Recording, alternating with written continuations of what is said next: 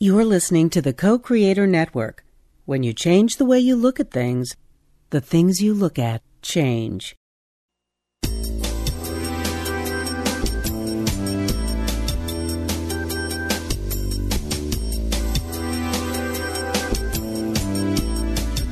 Good afternoon. Welcome to Why Shamanism Now, a practical path to authenticity with your host, Christina Pratt, Director of the Last Mask Center for Shamanic Healing. She's talking about how shamanic skills can bring us to physical, emotional, mental, and spiritual well-being, especially when nothing else can. Now, here's your host, Christina Pratt. Welcome, everyone, to Why Shamanism Now. This is your host, Christina Pratt, and I'd like to begin by calling in the helping spirits to be with us here today. So I call out first to my own ancestors and to yours, to those people who lived well, who met the challenges of their time and died well, with an awareness of those who were coming. I call out to these ancestors who bring all that is good and true and beautiful in our ancestor lines to us in this great legacy. And I ask them to stand with us, to communicate with us, to connect with us, to share with us that rich, rich wealth of human learning that they embody. And to share that with us in a way that we can use it in our time and do a better job being the living, meeting the challenges in our time, bringing forward those ways which are eternal and true, and innovating in those things that must happen for us now in our time with our unique challenges, our unique differences, and our great, great resource of diversity.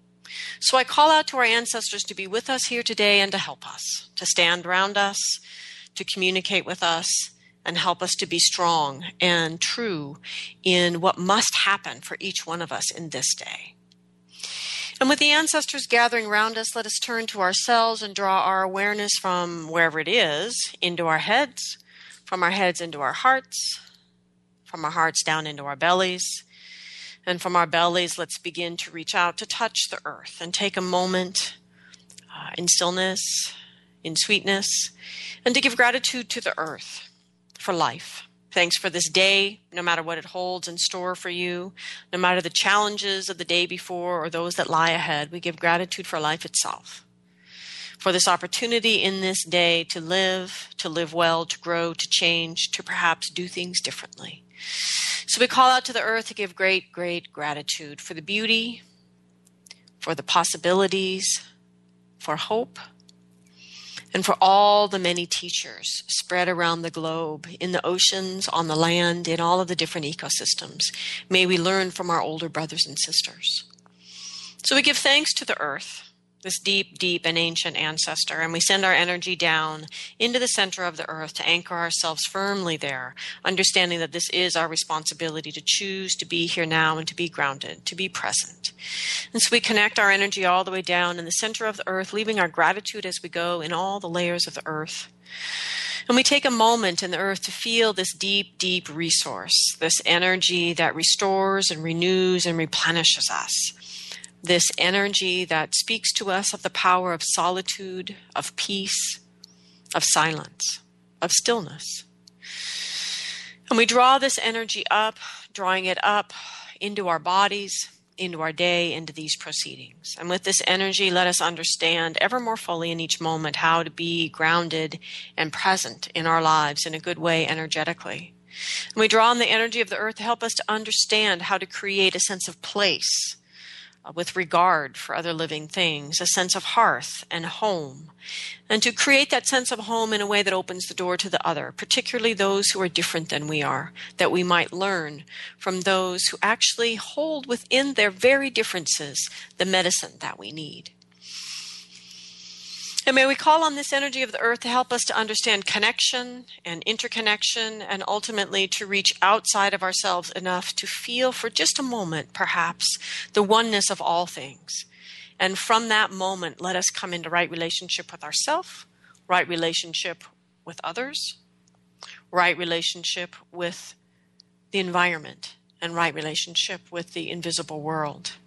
And as we bring ourselves into right relationship, let us focus our awareness up from our bellies to our heart and our heart to our mind. We draw the energy of the earth all the way up through the sky and whatever weather it holds for you today. And for those of you that saw it, the echoing memory of this beautiful full moon eclipse, rising up through the sky itself, out through the atmosphere, out into the cosmos, and all the way up, all the way to the highest power of the universe. And by whatever name you know that energy, connect with that energy.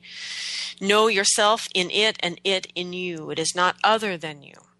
We are one with all things, and we draw this energy down to bring its unique medicine into our circle here today, bringing to us the essence energy of blessing and protection, of generosity and devotion, of commitment.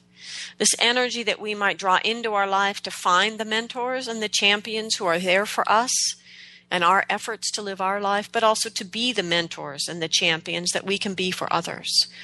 And we call this energy into the top of our head, into our heart, into our belly, and send it down to the center of the earth.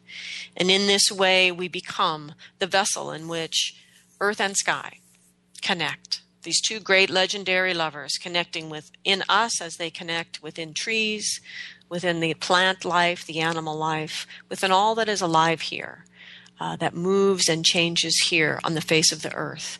We take our place with them as this place that the earth and sky come together, these two great legendary lovers, and this great, great passion for life. And we allow this love to open and awaken the spirit of our hearts.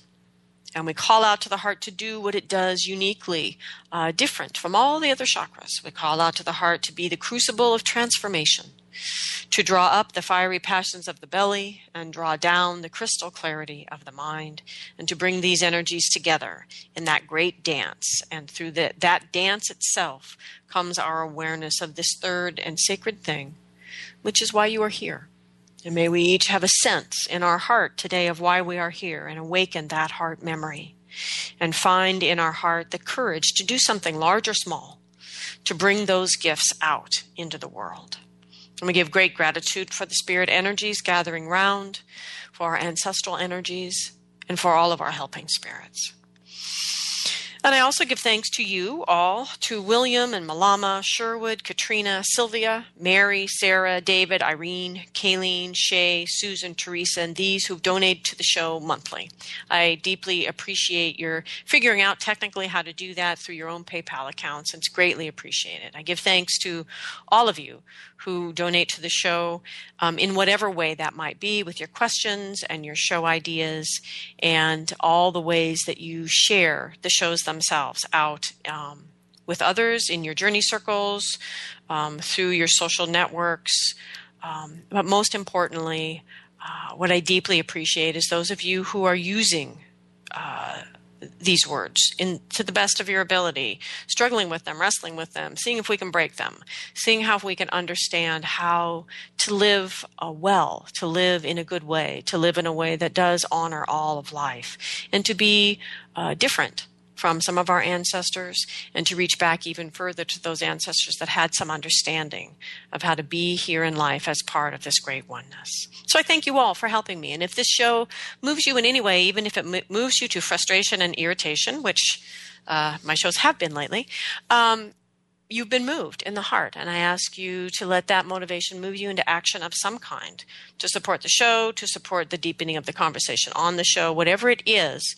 I encourage you to learn to allow your life to be motivated by what moves your heart. So thank you all. For those of you who would like to donate to Why Shamanism Now and haven't figured out how to do that yet, you can go to the show website. For those of you that listen on iTunes, you might not know the show has its own website, whyshamanismnow.com. And on that website is a support button. You can connect support and donate any amount you want, large or small. And if you'd rather not do it via electronic means, you are welcome to email me at Christina@lastmaskcenter.org. And I'd be happy to send you a regular address.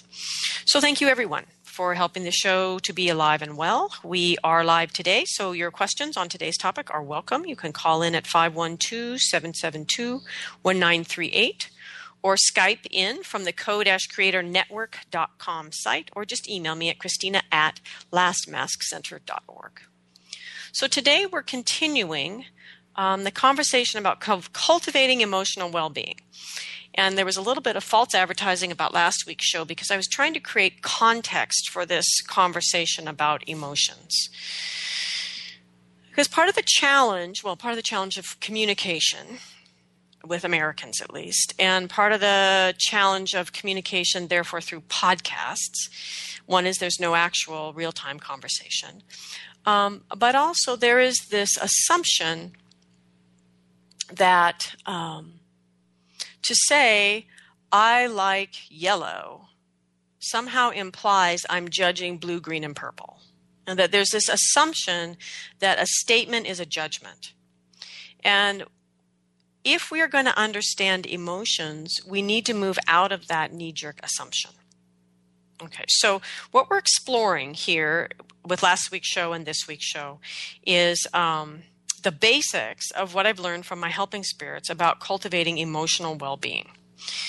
And so, as I said last week, in a nutshell, they taught me two things, which the first is that if I continue to live based on the beliefs and the emotional template, basically, that I had been taught by my culture, I would continue to grow sick and sicker, that it wasn't an option to continue. And I didn't have terribly toxic teachings. I mean, that's another thing that's important to understand. But the helping spirits were saying, this is still going to make you sick and sicker because you still come from a culture that is addictive and codependent and enabling and a whole bunch of other things. Okay. Then the second thing they taught me was that emotional well-being is possible for everyone. It's not that hard, that it simply requires the discipline to break these old patterns. And since we can already see that they aren't working and they're creating suffering, wanting to break them is not such a big deal, but it does take discipline to do that and the courage to risk trusting new patterns, new ways of being. And also, they didn't tell me this, but what I learned along the way is you also have to be willing to make mistakes and to not do certain things well. There's some of us come from families where certain emotions are not allowed. And so when we try to learn to express those emotions out in the world to get a healthy emotional template back, we're not very good at it. So you got to learn to say, I'm sorry, and not worry about that. So that was the real human piece that I learned that the helping spirits didn't really explain so clearly. And anyway, so that's the basics. So I was at my ancestral altar this morning, frankly asking for help. And I was just thinking how I couldn't possibly rein in this topic around emotional well-being and do something useful in just an hour, and that maybe, this needed to be all these different hours, and thinking, that's not the answer either, because actually all of this stuff is so easily taught person to person. And this is one of the challenges with emotions, is to try to find words about about them as we're already losing them.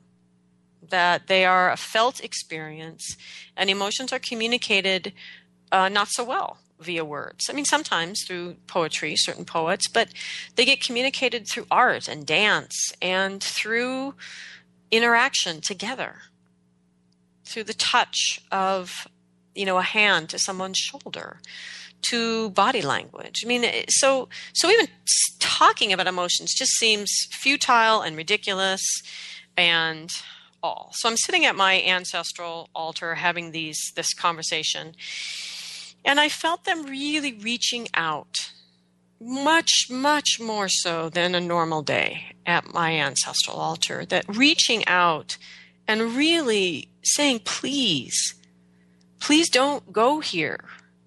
Don't do this. Do what you set out to do. Don't lose heart in it. And what I saw in this energy, actually what I felt in this energy, was the realization that emotions, not understanding emotions and not valuing, cultivating emotional well-being, is a place of such great pain for humanity. And these ancestors that are stuck between the land of the living and the land of the dead, are stuck for emotional reasons. They are stuck and so this is what the ancestors were showing me is how this is such a great pain that humanity shares. And that it is by running over our emotions, because we have no emotional intelligence or little emotional intelligence, that allows us to make the choices that create things like slavery. I mean, we talk about slavery in America as if it's history, when there's a white slave market going on right now all over the world with women and children. And, I mean, these choices that can only be made because we choose to stop feeling for one reason or another.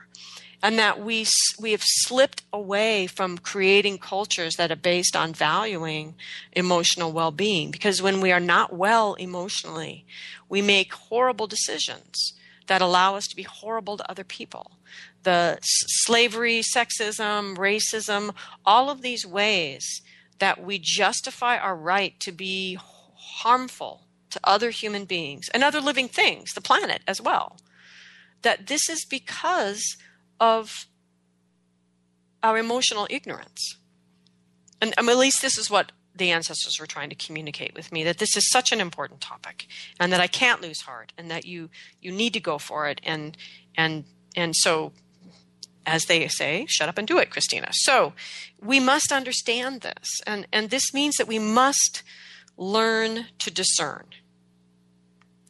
So we have to get off this politically correct pillow from which we judge others as being wrong for being judgmental. This perception that to begin to discern what is working, what is not working, and start to say, this doesn't actually work for this. This does. This works beautifully for this, but it doesn't help you cultivate emotional well-being. This is not judgmental. It's trying to discern what works for what are things, and that discernment is absolutely essential to emotional well-being and energetic well-being. And this whole judgmental conversation about not being judgmental keeps us out of the conversation we need to be having, which is how do we get from this 1950s black and white Cold War judging everything, which leaked right into the New Age. We're judgmental now about people being judgmental, right? How do we get into the conversation of how we as a people move from this habit of judgment into actual discernment? Learn to discern. That discernment is the first phase of the action of judgment. It just doesn't move into the second phase of judgment, which is where value is assigned to things. And this is partly what I was trying to say about context. You can't actually listen to a podcast about shamanism from a judgmental context, because that judgmental way of thinking about things is not an aspect of shamanism. It's about the complementary dualism of things, understanding everything needs to be present, and discerning our right place in that and our right action in that. Discerning, diagnosing clearly what is going on, diagnosing clearly what is the remedy. This is all about discernment. It's not about judgment. And we can't even begin to have a conversation about emotional well-being if we can't understand this in our mind, that we must learn to discern. Okay, so back to emotions. Just across the board, all emotions are good. There's nothing I am saying or have said on any radio show that a particular emotion is bad. That's your judgment about what I'm saying. Okay, so what I'm saying is we want all of our emotions. We want access to all of our emotions. All emotions are good. So there, you've got it. All emotions are good. Okay, they don't all feel good. But all emotions are necessary. Access to all of our emotions is necessary to have our full emotional template available to us. So we want to get to a place of deep feeling, the ability to deeply feel all emotions, in response to what is going on in our life, in the world. And that statement, that deep feeling is very different from being super sensitive. there's a big difference between feelings, emotional feelings, and sensitivity. And this is one of the things we're trying to talk about last week, is that sensitivity to things is not necessarily healthy emotions, and that a true empath, someone who has clear empathy, is distinctly aware of discerning the difference between a sensitivity to something in the environment and how that is different from their own senses, what they're sensing themselves about their experience, and then their own emotions. And that these things are all different. And if we can't discern these and tolerate a conversation where we're saying, well, no, that really isn't that, instead of going, oh, you're just being judgmental, then we can't have this conversation, because we must learn to discern. And we have to go there together. So, deep feeling is very different from being super sensitive. And being super sensitive is very different from being a highly sensitive person. We didn't quite get to the highly sensitive person, but we will today. But a certain percentage of the population is highly sensitive. Interestingly, it's a similar percentage to those who are a little bit psychopathic about not cultivating empathy. And that doesn't mean they all become criminals, right? And so what's interesting is our culture naturally has both. Those who are, let's say, significantly not sensitive, and those that are highly sensitive. And both of those things are different from being super sensitive, right? Which is a state of being overly sensitive to things, reacting to everything out of proportion for what the things actually are. That's kind of super sensitive. Okay, so last week I was trying to sort this out. And in that, to sort out the misinformation and the confusion about emotion, while at the same time being fair about the fact that we come by this misunderstanding and this misinformation honestly.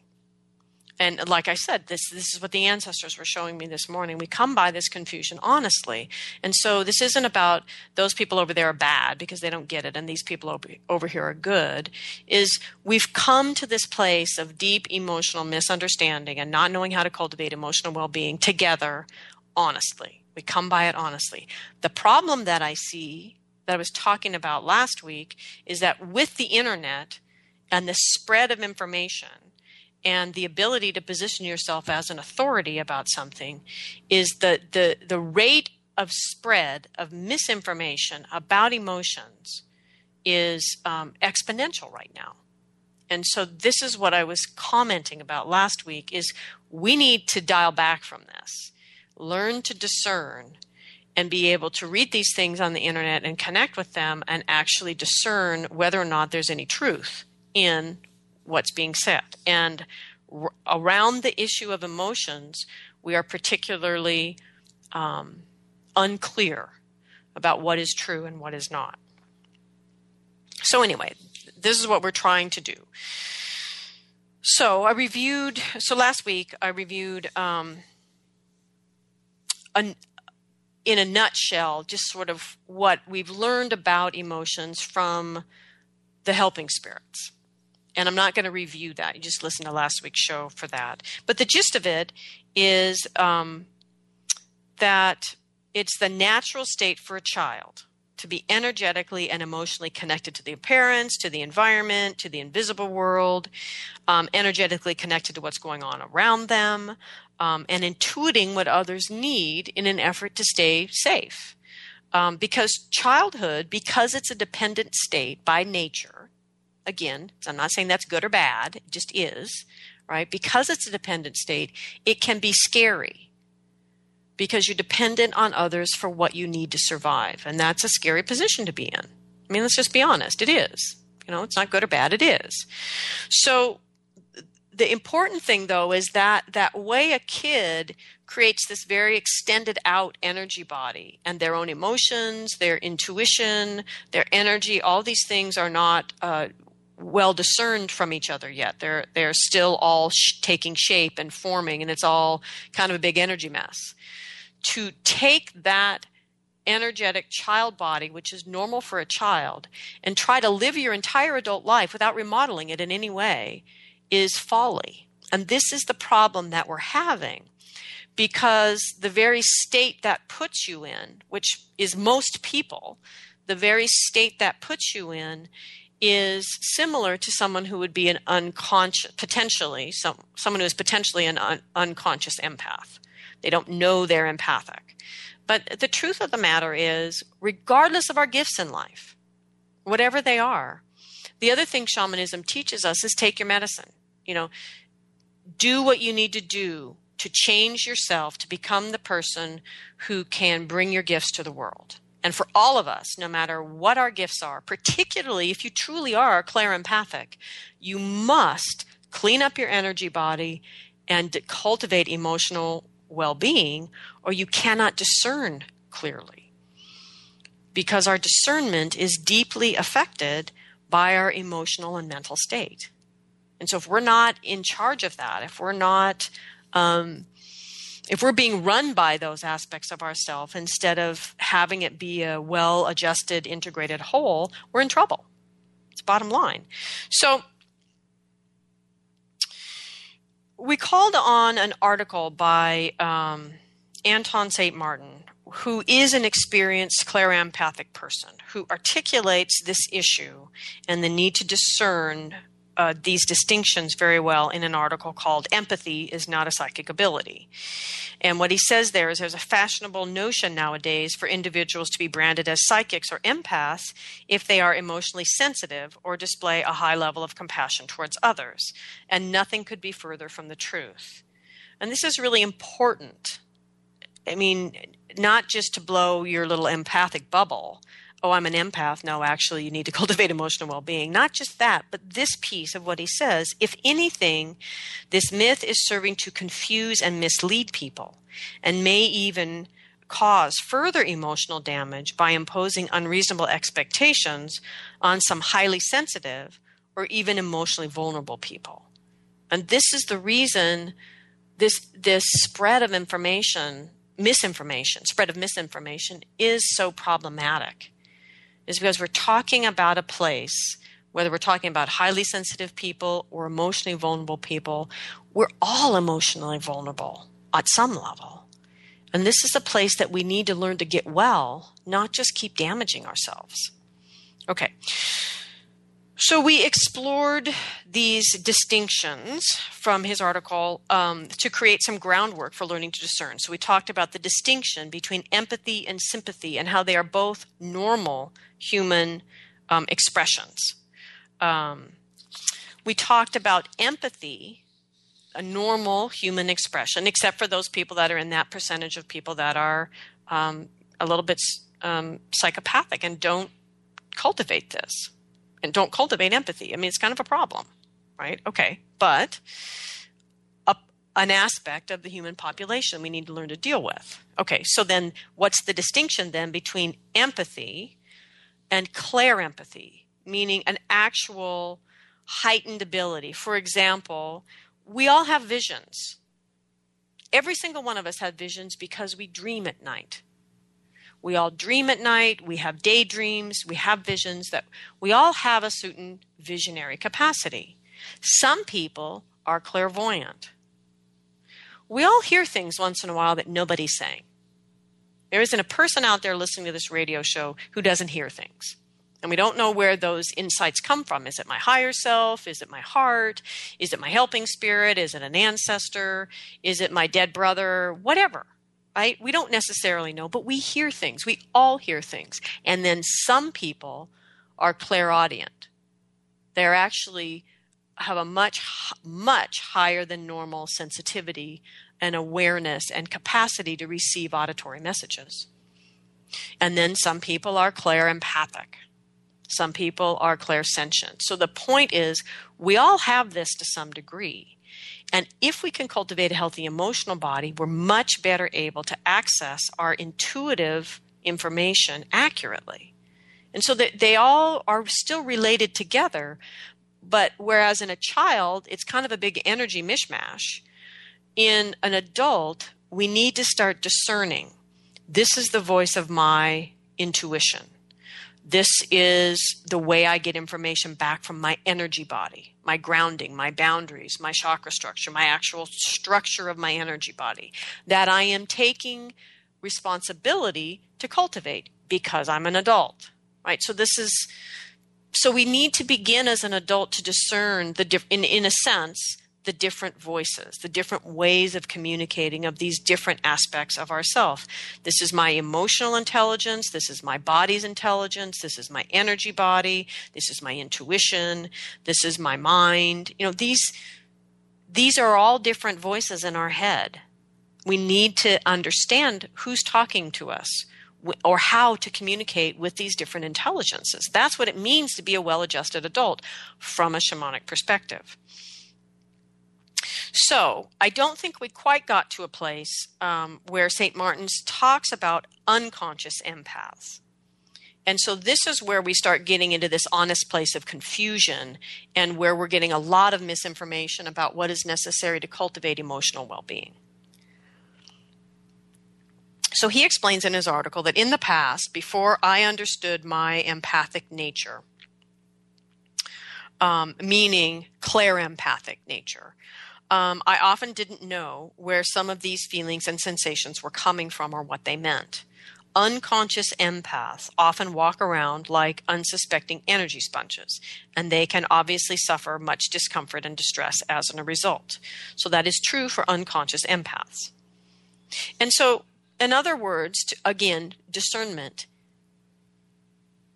In terms of bringing your gift to the world, if you're an unconscious empath, you're not an empath yet. You got to clean up your act. Until you can bring your empathic gift to the world in a way that has an accuracy and a truth resonance to it, you're not an empath yet. You're just a mess like the rest of us. Okay, so this is the thing, because this very state that he's talking about, which is the typical experience for an unconscious empath, is also exactly the way to describe what it feels like for a regular, everyday adult who is not emotionally well adjusted, who has brought their child energy body into their adult life and is trying to live a happy, healthy adult life through their child energy body.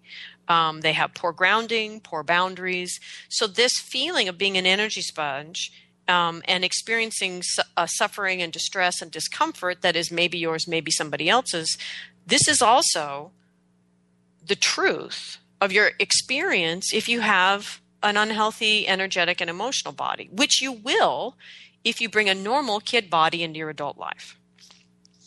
So, St. Martin's continues. Unconscious empaths who are unaware of their clairempathic ability typically absorb all kinds of unwanted emotional and somatic energy wherever they go, without understanding, for example, why they suddenly feel nausea or vertigo, or why they're suddenly overwhelmed with extreme sadness and anxiety when there is nothing in their environment to be sad or anxious about, or why their positive state of mind is suddenly changed to a really foul mood the moment they walk past a frowning stranger on the street. And that's true about unconscious empaths. It's also true about people who are living in a state of soul loss, that you can easily be triggered by an outside event into the hole that remains in your energy body because of your soul loss. So again, these sort of symptoms, potential symptoms of an unconscious empath, can also speak to a lack of shamanic health, basically. So again, these aren't a given, and this is why we need to discern. So in contrast, St. Martin's continues, the conscious empath understands that if I share my client's feelings or feel sorry for them, I am not using my clairempathic ability because I'm applying my own feelings of empathy and sympathy based on my personal values and life experiences. Now, there's nothing wrong with empathizing with a client during a reading, as long as it is understood that empathizing is not psychic reading or mediumship. Empathizing is perspective taking in the role of the counselor or advisor. It is not energy reading in the role of psychic or empath. And so again, he's just talking about going from being an unconscious empath to a conscious empath, and how in that process he's learned to discern the distinction in these things. And another really important distinction to make here is the difference between being a highly sensitive person. This is HSP. This is a type of person that can be measured scientifically. So this is a certain percentage. I think it's 1%.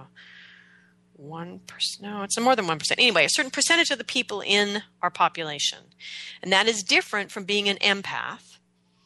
And it's different from being an unconscious empath. And it's different from being a person that I've been trying to talk about, which is just a person living as an adult with a childhood energy body. So a highly sensitive person has the innate trait known as high psychological sensitivity.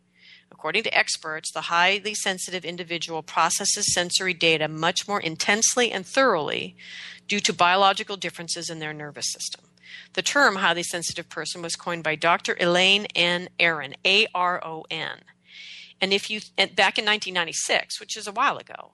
And if this is something you sense that you are, take her test, Google her, go take her test, find out. And so that you're not getting misinformation about, ooh, you're so sensitive, you must be an empath, you must be this, you must be that. Maybe you're just a highly sensitive person, which means it's your normal, and you need to learn to cultivate your energy body and your emotional body so that you can support that normalcy for you. So it's believed that 1 in every 5 people are highly sensitive, which means that it's not a disorder. The trait is believed to be a survival strategy for being observant before acting. Imagine that. So the brain of the highly sensitive person has been found to actually work slightly differently, making them more aware than others of subtleties in their environment and noticing more things when they interact with other people. Highly sensitive people can be easily overwhelmed and overstimulated when situations become too intense or confusing, basically because they can't process fast enough because they process so deeply. So the HSP trait is not a new discovery, but it is still misunderstood.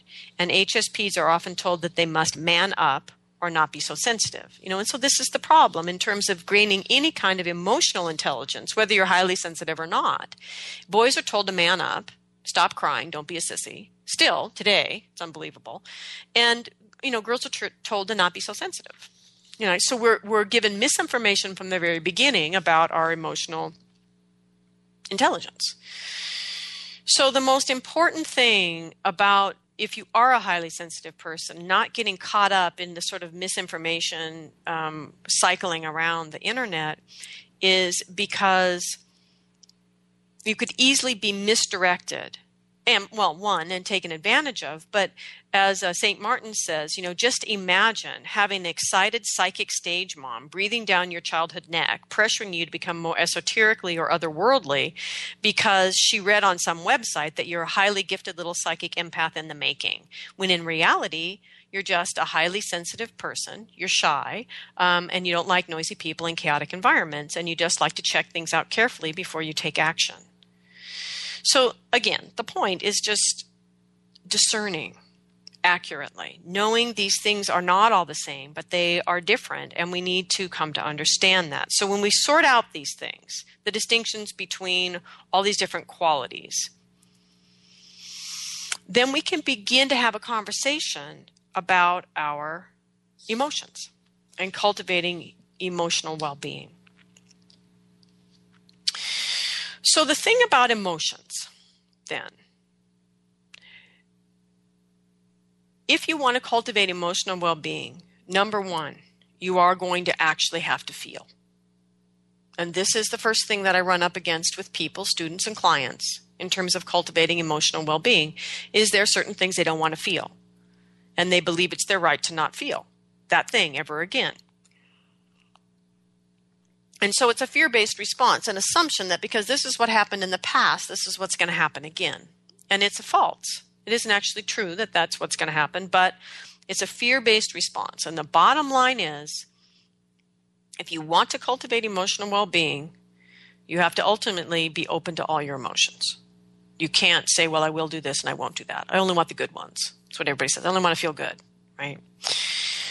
Now, the other thing that the helping spirits taught me is that the body and the spirit are real in a sense. Now, this is the helping spirits using English, but what they mean by that is there is a relationship between the body and the spirit that is connected to the deeper energies underneath this physical reality we're experiencing.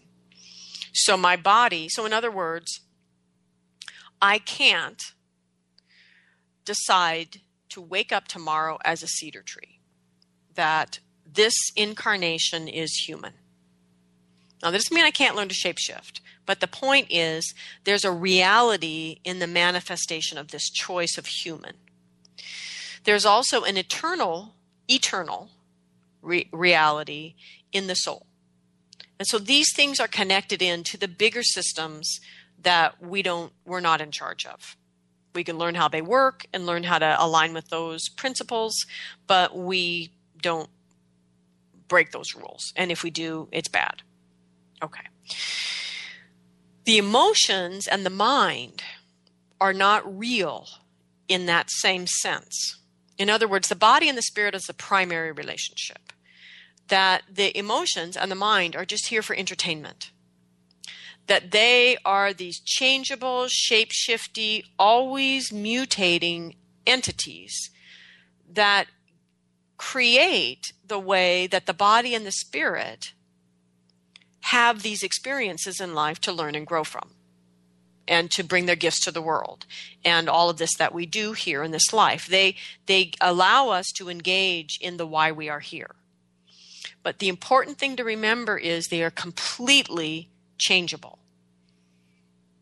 Every belief you hold can be changed. When you change your beliefs, you change your emotional response to things. You can change your emotional response to things by doing a deep healing, and that deep healing can, like soul retrieval, that deep healing can end up changing your beliefs. So these two things are connected, and they're changeable. There is nothing that is fixed. There is nothing that you cannot, given the right process, right meaning effective, transform around your emotional state or your mental state. That these two aspects of ourself are meant to be shape-shifty and changeable, and this primary relationship between the body and the spirit, once we understand that, can begin to be the motivating force for changing this emotional and mental state into a state of health and well-being. Okay. So here's the challenge then. How do I grow out of my childhood energy body and all of its patterns for survival when it's a survival-based template for my mind and my emotions? And this is where things start getting deeply misunderstood in podcasts versus personal teachings. So let me be very clear. Cultivation is a function. So the actions you are doing to cultivate a healthy energy body have to actually function. They have to actually accomplish that. This isn't about being judgmental. It isn't about being willing. It is about being willing to be honest about what accomplishes the function of emotional clearing at the source of the emotional dysfunction. It's not about saying the things that don't accomplish that function are wrong or bad. But it's saying if this function doesn't happen, then that process doesn't work for this. And so, yes, I do actually mean sometimes on these shows to say you must accomplish this function for this desired outcome. And not everything does that. That's the discernment piece here. And again, it's not judging things as good or bad. It's saying we, 50 years into this human potential movement or more, need to start looking with intelligence and some criticism, is in terms of being critical, in terms of audit, evaluate, understand, how do I do this in a better way? We need to go there. And we have to be willing to have those conversations if we want emotional health and well-being. So, what functions is not necessarily what is fashionable or profitable. In fact, when it comes to cultivating emotional well-being, people will do almost anything and actually pay almost anything to avoid the function of emotional clearing. and they will do what will allow them the promise of emotional clearing and the satisfaction of doing something, but still avoid the actual function of feeling and clearing. In other words, this is the ground zero of spiritual bypass. Okay, so here's an example, a question from listeners. Okay, so this one listener was listening to past shows, and she says, regarding empathy, sensitivity, and being all accepting. In one show, you briefly say that empathy, sensitivity, and being all accepting is not necessarily desirable emotional states, but signs of excess yin energy. What is the difference between what we are perhaps taught or believe empathy and love and acceptance are, and what you have discovered them to be by a shamanic worldview? So now what's interesting about this is totally valid question. She's listening to a podcast, right? Just listening one time through. And it's come through her lens, and what I said has already been changed. And this is where the confusion comes from, talking about emotions, and why the real-time conversation that happens in a face-to-face class is so important for cultivating emotional well-being. That you can come, I mean, maybe there are other people as well, but in the class that I teach, you can come in 2 days, face-to-face, we can sort through all of this. But in these sort of long-distance conversations, there's too much misunderstanding in how what's being said to try to describe emotions is being misunderstood in the context it's being heard through. And not that anybody's bad, that's just how hearing and communicating work. Okay, so let's answer her question. With the cultivation of emotional well-being in mind. On the show, she's referring to, I actually said being super sensitive or all accepting with anger hidden below. That's actually what I said. I didn't actually say empathy, but the listener used these terms interchangeably because super sensitive and empathy have come to mean the same thing, which has been my point last week and this week. And this is why we don't understand this stuff. So, if we want to understand healthy emotions, we need to be clear. Empathy is not being super sensitive.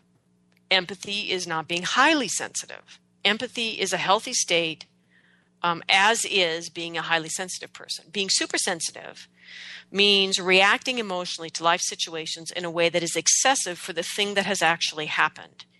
It is an unhealthy state that points back to a deeper state in the person of false yin. So lots of yin, so lots of energy that tends to express emotionally in people, but it's false. It's a false version of yin. So we've all been there, honestly, when something in our life is using up our emotional range. So we've all been in a state of false yin. So let's say we've got a dying parent in the background, or an impending move. These things are going on in the background of our life, and they're basically kind of using up our emotional range. And so we don't really have the range that we need to deal with everyday life. And that's one of the really honest ways we can end up in a temporary state of false yin. What's a bigger problem is a chronic state of false yin. But anyway, so the other thing is living in a state of being super sensitive is an excessive state, as is being all accepting while anger sees below the surface. So if there's anger below, then you didn't really accept that thing. So you've just decided to be all accepting without actually feeling the accepting, actually feeling acceptance, right? So in other words, if I was being honest about what I can accept, I would actually have to say, no, I can't accept this because there's this anger present, right? But instead, I've made this choice that I will be all accepting, and now I'm going to ignore the anger below that I've just overrun my own boundaries again, right? So these are actually unhealthy states. So here's another, and again, honest confusion about what does it mean to be in a healthy emotional life, basically. So another question relative to the same show is, it's confusing that you say being sensitive and empathic are not things one discovered over time to be the reality of how we perceive. Of course, now we're back in that place where this isn't actually what I said. But because we're not discerning our words carefully, because this whole conversation about emotion is so messed up, this interpretation of what I said is common. And it's actually why I use this question, because I think it's a really common way of hearing what I said and feeding it back to me when it isn't actually what was said. And so, of course, the question then makes tons of sense, and it is confusing. So she goes on to say, the feeling that has always been that something is wrong with healer types was relieved. She says for her, the feeling that what has always been wrong, quote unquote, with healer types was relieved to discover that it was a gift to actually be sensitive and empathic, and that I could help to understand, it could help me to understand my soul's purpose. She says, but listening to your show, it seems to be returned to the realm of wrong and described as not valid or authentic, but simply unhealthy yin. So again, there's this lens of judgment as well. Okay, so first off, naming something honestly as unhealthy or childish or whatever doesn't make it wrong unless you want to be healthy or you want to not be childish. That's your choice. But again, the need for us to be able to have a conversation that allows us to discern things without jumping to judgment. To say that something is childish is a discernment. Whether or not we want to be childish then defines what we do from that point. And nowhere in that did anybody have to decide whether being childish was good or bad. Okay. So if I want something to be healthy, then I need to deal with what is unhealthy. The only way I can deal with what is unhealthy in me is to name it, is to acknowledge it. That doesn't make it wrong. And I probably came by it honestly, but I do have to deal with it. So in our culture that is so steeped with judgment and this lie of separation, we assume judgment in every statement. But shamanism and Wicca, for example, teach us that there's power in naming. It's really important to discern and name things. And shamanism and Taoism teach us about complementary dualism and understanding the nature of power, and that we need to talk about all sides of that to understand it. And none of that is judgment. So this is why I bothered with the context all of last week and some of this week, is this question, as sincere and valid as this question is fraught with this misunderstanding, because we culturally don't get what it feels like to be a healthy, well-adjusted emotional adult who is sensitive and empathic normally. So another issue here is that in the show in question, I was talking about yin and yang energies, which is always dangerous in America, because we don't understand these very well. However, to understand healthy emotions, we sort of have to get a sense of true yin energy in humans. So one of the ways that true yin energy manifests in humans is as emotional well-being that comes from the ability for deep feeling, while grounded and connected to other things. This comes from regularly engaging in solitude, during which one engages in becoming accountable to oneself and collects one's energy into personal integrity. This time restores and rejuvenates the heart and soul and allows one to engage in the world with mind and heart operating together. So how would we cultivate that? So I'm not going to say practice your Qigong, even though that's actually a good answer. But for many people, it's a very long answer, and it won't start answering your question for years, like for me. And for someone like our questioner, it's not a good answer at all, because practicing Qigong isn't going to happen, given the structure of her life. So let's look at what we need to do to cultivate emotional well-being, given the qualities of true yin. So we need to have a goal to be able to be deeply feeling while grounded and connected. I don't mean you just deep feeling when you're all by yourself, but deep feeling when you are grounded in the world and connected to other things. That's a goal for emotional well-being. We need to value solitude as a time that we take to cultivate accountability. And what accountability means here is that I am willing to go back to those moments in myself when I couldn't show up for myself correctly, and I overran my own boundaries. I didn't listen to my own truth. I made a poor choice relative to what is right for me. To go back to those moments, because we carry them all. We either carry them in our body, or in a more extreme state, they've gone into the shadow or into soul loss. And so the solitude and being accountable for the self means I'm willing to spend the time to reconnect and clear the unresolved issue with all these aspects of myself that are not soul lost or shadow self, that I can do that myself. And that's what it means to be accountable. And then I will ask for the help needed to deal with the shadow selves and the soul lost parts. That's emotional well-being. And then the other piece is getting enough solitude in the day to collect one's energy into personal integrity. And then there's also a need for restoration and rejuvenation. Real restoration and rejuvenation. And so for deep feeling, we need our full emotional template to be available to us. And so we need to engage in a practice that allows us to do that. Deep feeling when grounded and connected, meaning I have to be able to do it when I'm connected with others. And so the solitude necessary, the restoration, the rejuvenation, all of these aspects come together in the actual energy clearing class. And this is, so when someone asks me, how do I do this? This practice taught in this class is my best answer. There may be other things out there, but I don't see them doing all of these things. And these are the things that we need to cultivate in ourselves deeply to have an ongoing state of emotional well-being. So this another listener asked me this question.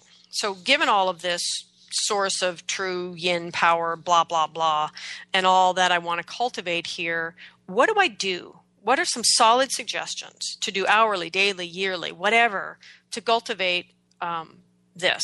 This would be really helpful, Christina. Okay, so number one, I'm stuck on a podcast here.